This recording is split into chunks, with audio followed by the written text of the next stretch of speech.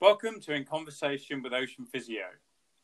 In our second series, we're talking to inspirational female athletes and asking what motivates them to achieve their incredible successes. Were they always this way?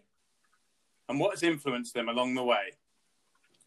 In our latest episode, we're talking to one of the most successful athletes in one of the fastest growing sports in the world, ultra running, which is any race over the length of a normal marathon, has exploded in popularity, with participation increasing by more than 1,500% in the last 20 years.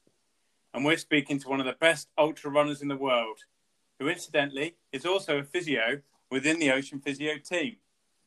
It's Jo Meek. Thanks, Andy. Hi, Jo. Thanks for the intro. Thanks for coming on our podcast. Yeah, no, it's great. I always like to talk about running. It's what I do most of. So, yeah, thank you for inviting me. So, before we go any further, Jo, I'll just touch your career highlights. So, ultra running, anyone who knows anything about it knows that there are some must-do races, and your name is associated with all of them. The race that's known as the toughest race on Earth, the Marathon des Sables, is an epic 6-day race across the Sahara Desert. And you finished second and remain the highest placed British female ever.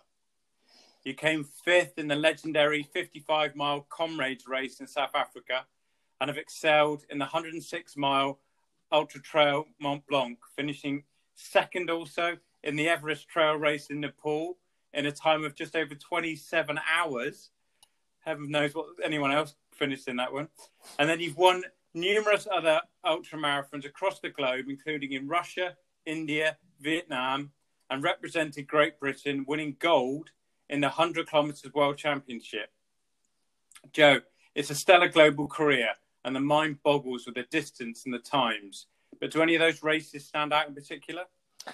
I think the Marathon des Sables definitely stands out. It was probably my first ultra, and to suddenly go from being nobody on the running scene to, my goodness, who is she? She's come second.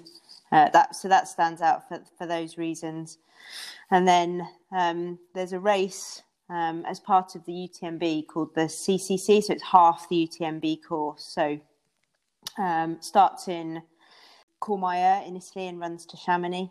It's 100k, and I came second in that. And because UTMB is such a big race on the global running scene, I got quite a lot of prominence from that, and haven't quite replicated that result again, but it was good at the time. So those two probably stand out the most at the moment. So just going back to the Marathon des Sables, for people who don't understand or know a lot about ultra running, so that is a 6-day race, and you're running across the desert, really, in the Sahara. So resting each time, but you have to bring all your own kit. Is that right? It's completely self-sufficient. They do provide water for you, and they also put up these sort of Bedouin tents. I say tent, it's a bit like a rug that's on some sticks. So there's no sides to it. And then, you have to carry absolutely everything else. And every day is a set distance. And they all... I hope that's your dog and not... That's Marley in the background. He obviously thought it was really hard as well. He's impressed. He's very impressed. And then you have one long stage, which is about 80 kilometres. And I hadn't really done any ultra running before, so it was that stage that I found the hardest. And how did you prepare yourself for that then? So I took it seriously. It's expensive to enter. So if I was going to spend that much money, and I didn't just do it on my own as well, my husband did it. So if we were going to spend that much money, I wanted to make sure I got there prepared. So I actually, apart from normal running training, I actually used a heat chamber for the last 2 weeks, going into it. Yeah, the College of St Mark and St John. They were really good in helping me. So what did you do in that? Just sit in it? Or ran. So that I followed a programme. So, I ran for, it was about an hour every day for 2 weeks. And then the unfortunate thing is they have to take your temperature when you're running. And the easiest way... Oh, no, I don't know what's that would come in it. But it wasn't great. So basically I had a tail that I had to run with for an hour, which is really hard. In the end, we have to use duct tape to hold it up. It's pretty bad, but. And what sort of temperature is it in the heat chamber? So I wanted it at the same temperature I was going to be racing at, so it was like 40 to 50 degrees.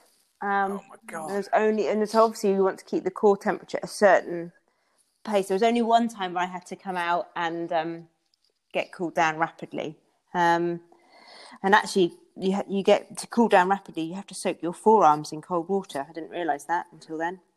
Oh really? Is that the way? Yeah. So top tip.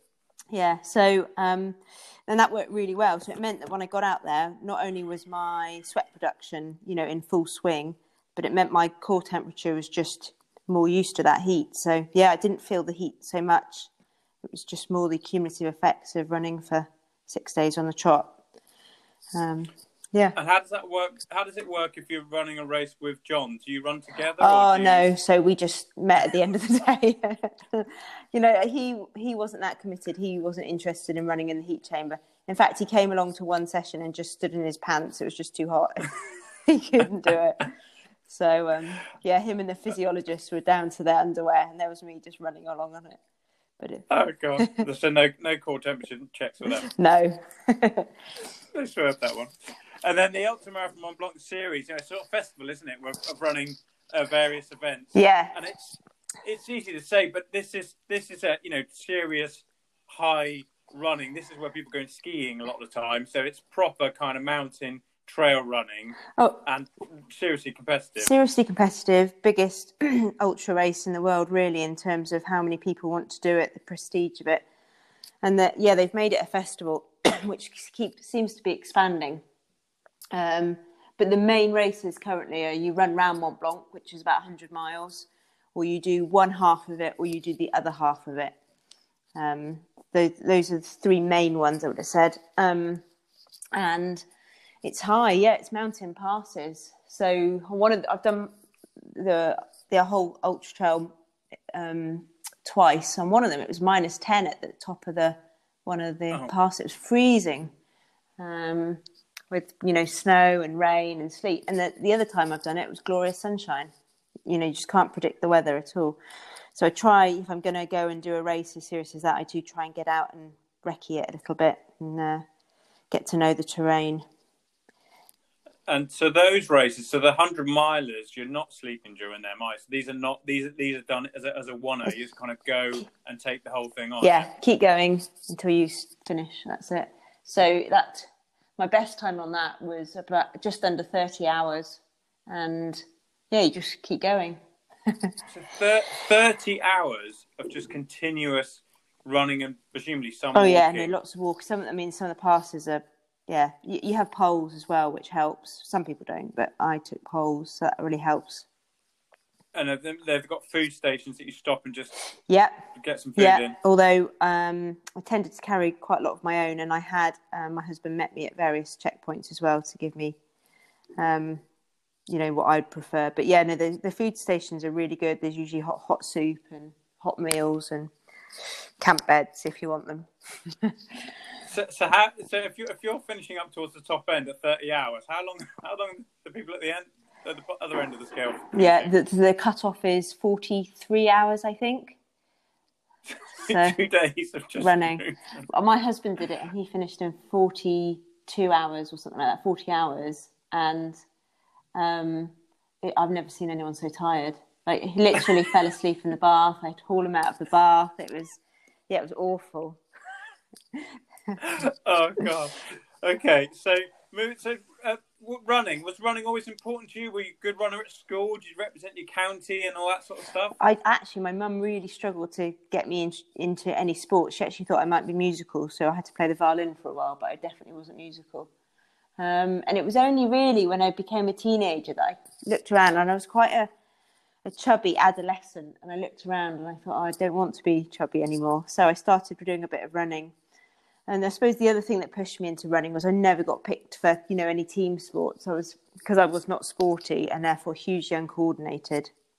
If you can't play, the team sports, get picked for the netball team, you have to go do cross-country running at school. So I think those two factors together probably pushed me in the direction of running. And then I joined a local running club where I used to live in Tavistock, and they didn't have a track or anything like that. So what we did was you just went for long runs on the road.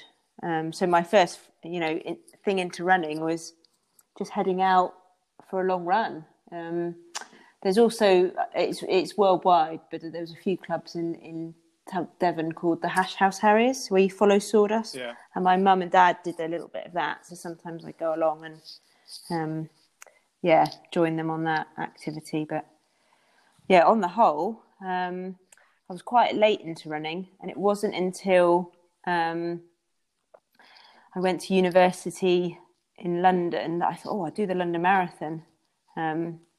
Started training for that. So my first thing into really competitive running was probably a marathon distance. Having said that, I did do cross country, leading up to it with the clubs and things. So, so I've always been better at the longer stuff, really. It's quite interesting because on previous podcasts we spoke to Ray Elston, who didn't start running until he was 50, and Bill Lech. They're incredibly successful now, but at school weren't necessarily the best. It's quite an interesting pattern that's developing there, that people excel later in life.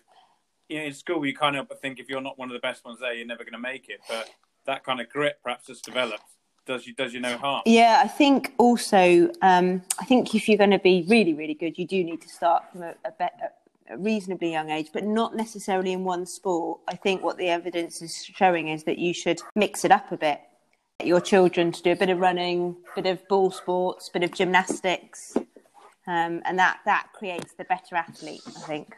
It's quite interesting, isn't it? So then after university, you then went into the army, didn't you? What I did at my first, I really wanted to do physio when I first got my A-level results, but they just weren't good enough. I tried hard, I'm just not that academic.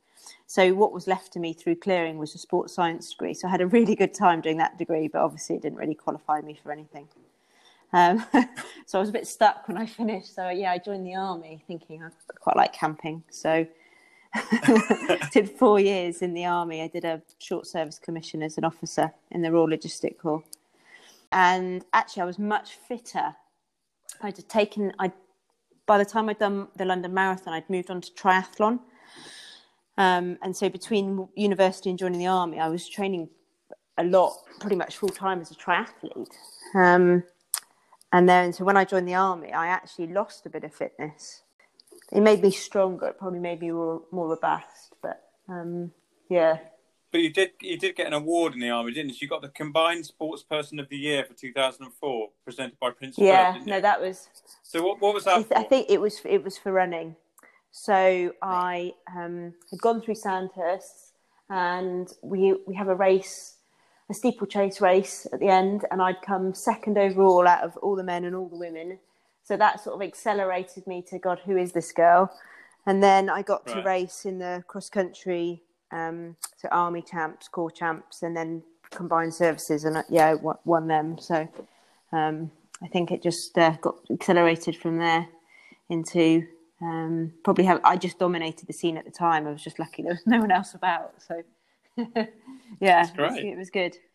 So you then went on to become a physio, and then relatively recently you've moved back to the West Country, haven't you? So, other than the chance to obviously work in the best physio clinic in the world, what brought you back? So we only moved away because of work, really. But I come from Devon, and I wanted to come back to Devon. So. It's essentially my love of Dartmoor brought me back. Feels like I'm home now. I'm not going anywhere again. Is that where you do a lot of your training? I do. So before I left last time, I was pretty much a road runner. I was training at the marathon distance, and then I went away and learnt to love the trails and run in the mountains. And so when we moved back, our priority was to live where we could train through on the trails and off road. So we moved actually into Dartmoor, which is great.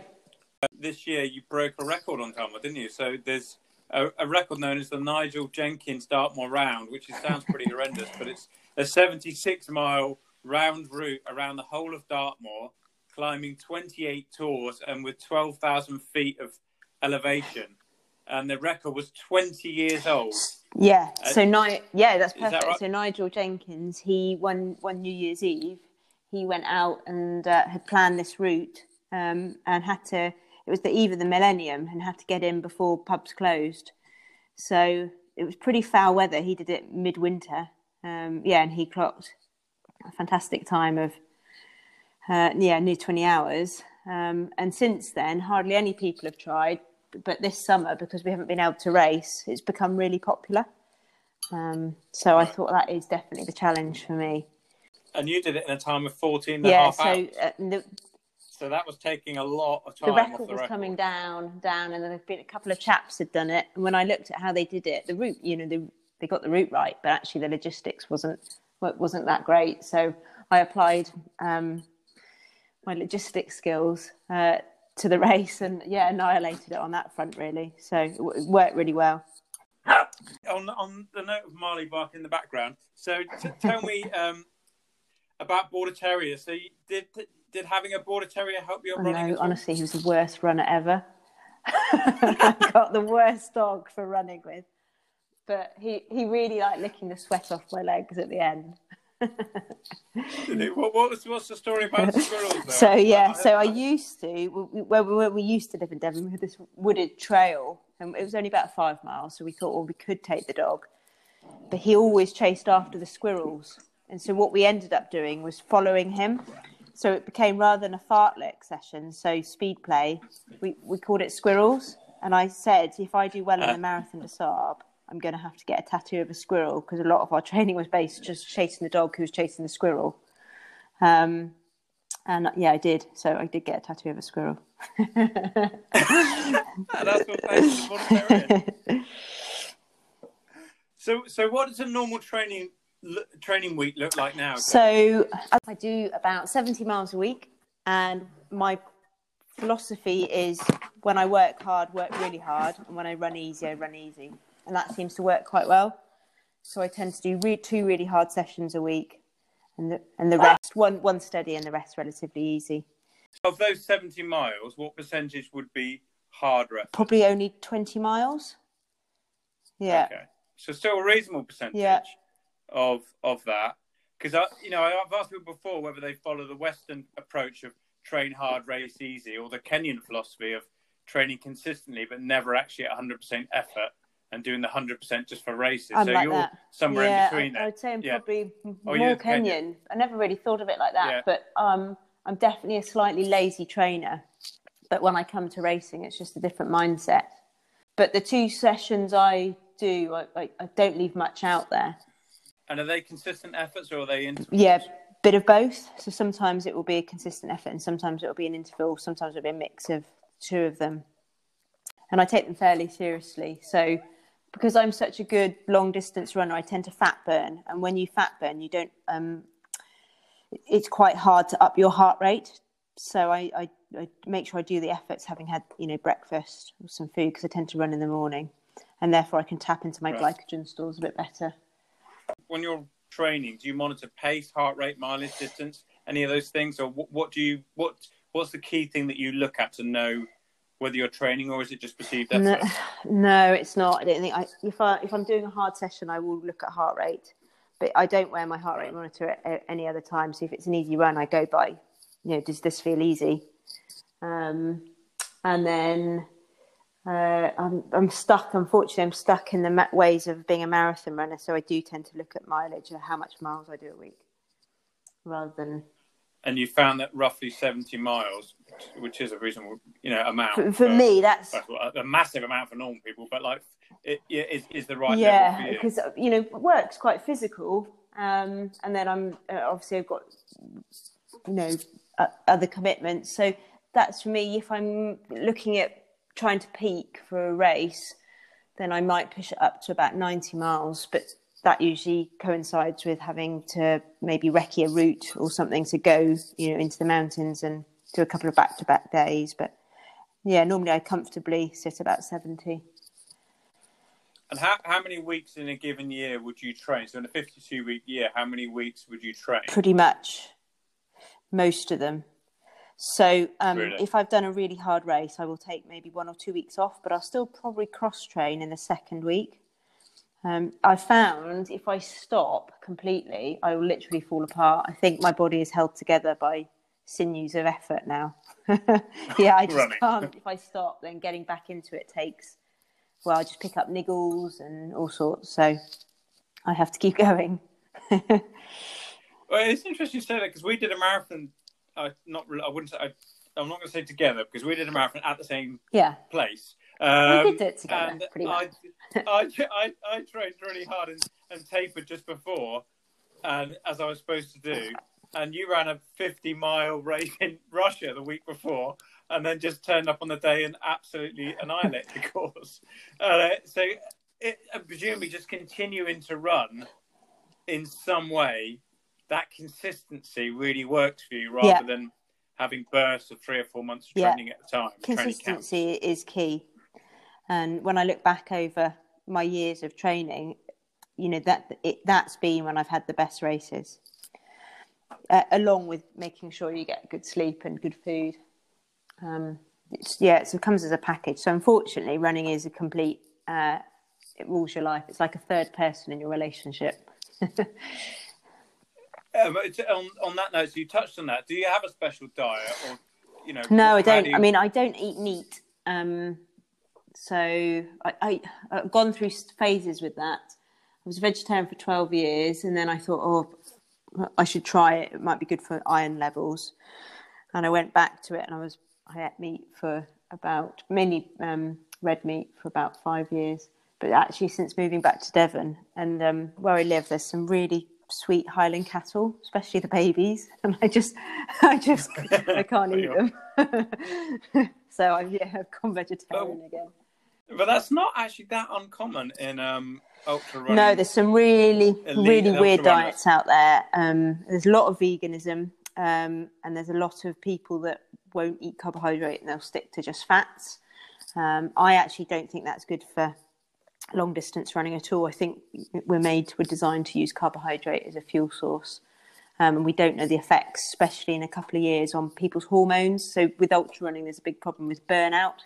And I think that the diet you choose exacerbates that quicker. So I eat everything in moderation, except I don't eat red meat, basically. I eat what I want when I want.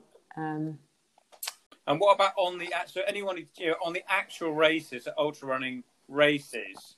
Because on that marathon that we did, I spectacularly vomited after I crossed the line. How do you kind of manage to keep some food in for 27 hours or 30 hours or 14 hours? It's insane times. It's really hard. I can go for... So if I'm doing a faster road race, then I'll probably just stick to gels and sort of the easy things to swallow, sort of energy chews. But if it's going to be a trail race where there's opportunities for walking and it's a slower pace, then obviously you've got more chance of eating real food. So I tend to eat quite a lot of flapjacks, that sort of thing. But I do struggle with sickness and just feeling nauseous after a certain amount of time. And you plan to take stuff, and when you get to what food you've got, you think, I really don't want that. And then you see, there's tables of food. And it's the weirdest things that appeal to you. So, cheese often appeals. People that eat meat, there's quite a lot of salami, that sort of thing. But I struggle with sickness as well. It's I don't think this long running distance is good for you, actually. So, I have periods of motivation where I've sort of 3 or 4 months of doing quite a lot, 2 or 3 months of doing nothing. What motivates you to keep going? Is it events, or is it just something that it's just in you? Do you know, I think it's just in me, because we've had no events this year, and yet I haven't stopped. I made the event where I went round Dartmoor, happen myself. So I think intrinsically, the thing is, I've now been running for a good 20 years, and I don't know anything else. If it was taken out of my life, like when I'm injured, I'm fairly grumpy, and I have to substitute it with cycling or swimming, which is a bit more of an effort. I just don't know any different. So the motivation to run is intrinsically in me, I think. But I also love the feeling of trying to always improve, or at least maintain what I've got. So I don't find it too hard to, fit in a hard run. Yeah, I mean, if I'm struggling for motivation because the weather's bad, or I just tend to phone up a friend and say, do you want to run together? And that works really well. Well, I was going to ask you about that. So do you prefer training on your own or with a group or with another person? You know, I love training with other people. It's just the opportunity to do so is quite hard because I tend to run in the morning before work. So at weekends, I always train with other people. Yeah, that makes it much more fun. And I've got some good friends that are now getting used to the fact that when I say let's go and do 15, I actually mean 20. They know. They know. So what motivates you now? So what's next? Have you got anything else in the calendar? So this year has been a complete write-off, and all the races that I'm meant to do this year have been moved to next year. So my next race in March is a race in Sri Lanka, if it goes ahead. And it's a stage race again, so 5 or 6 days, about 250 kilometres. So that will be, hopefully we'll get to go. That'll be amazing. Yeah, exactly. And then there's a few races. Yeah. Well, there's quite a few races after that. But I have also got my eye on running the Southwest Coast Path. So the women's women's record at the moment is 14 days. The men's record is 10 days. So maybe somewhere in the middle to aim for. So just take me through that. Southwest Coast Path starts. It's either Minehead or Poole, but I think I'd start in Poole and run to Minehead, and literally just keep us. Wow! 630 miles.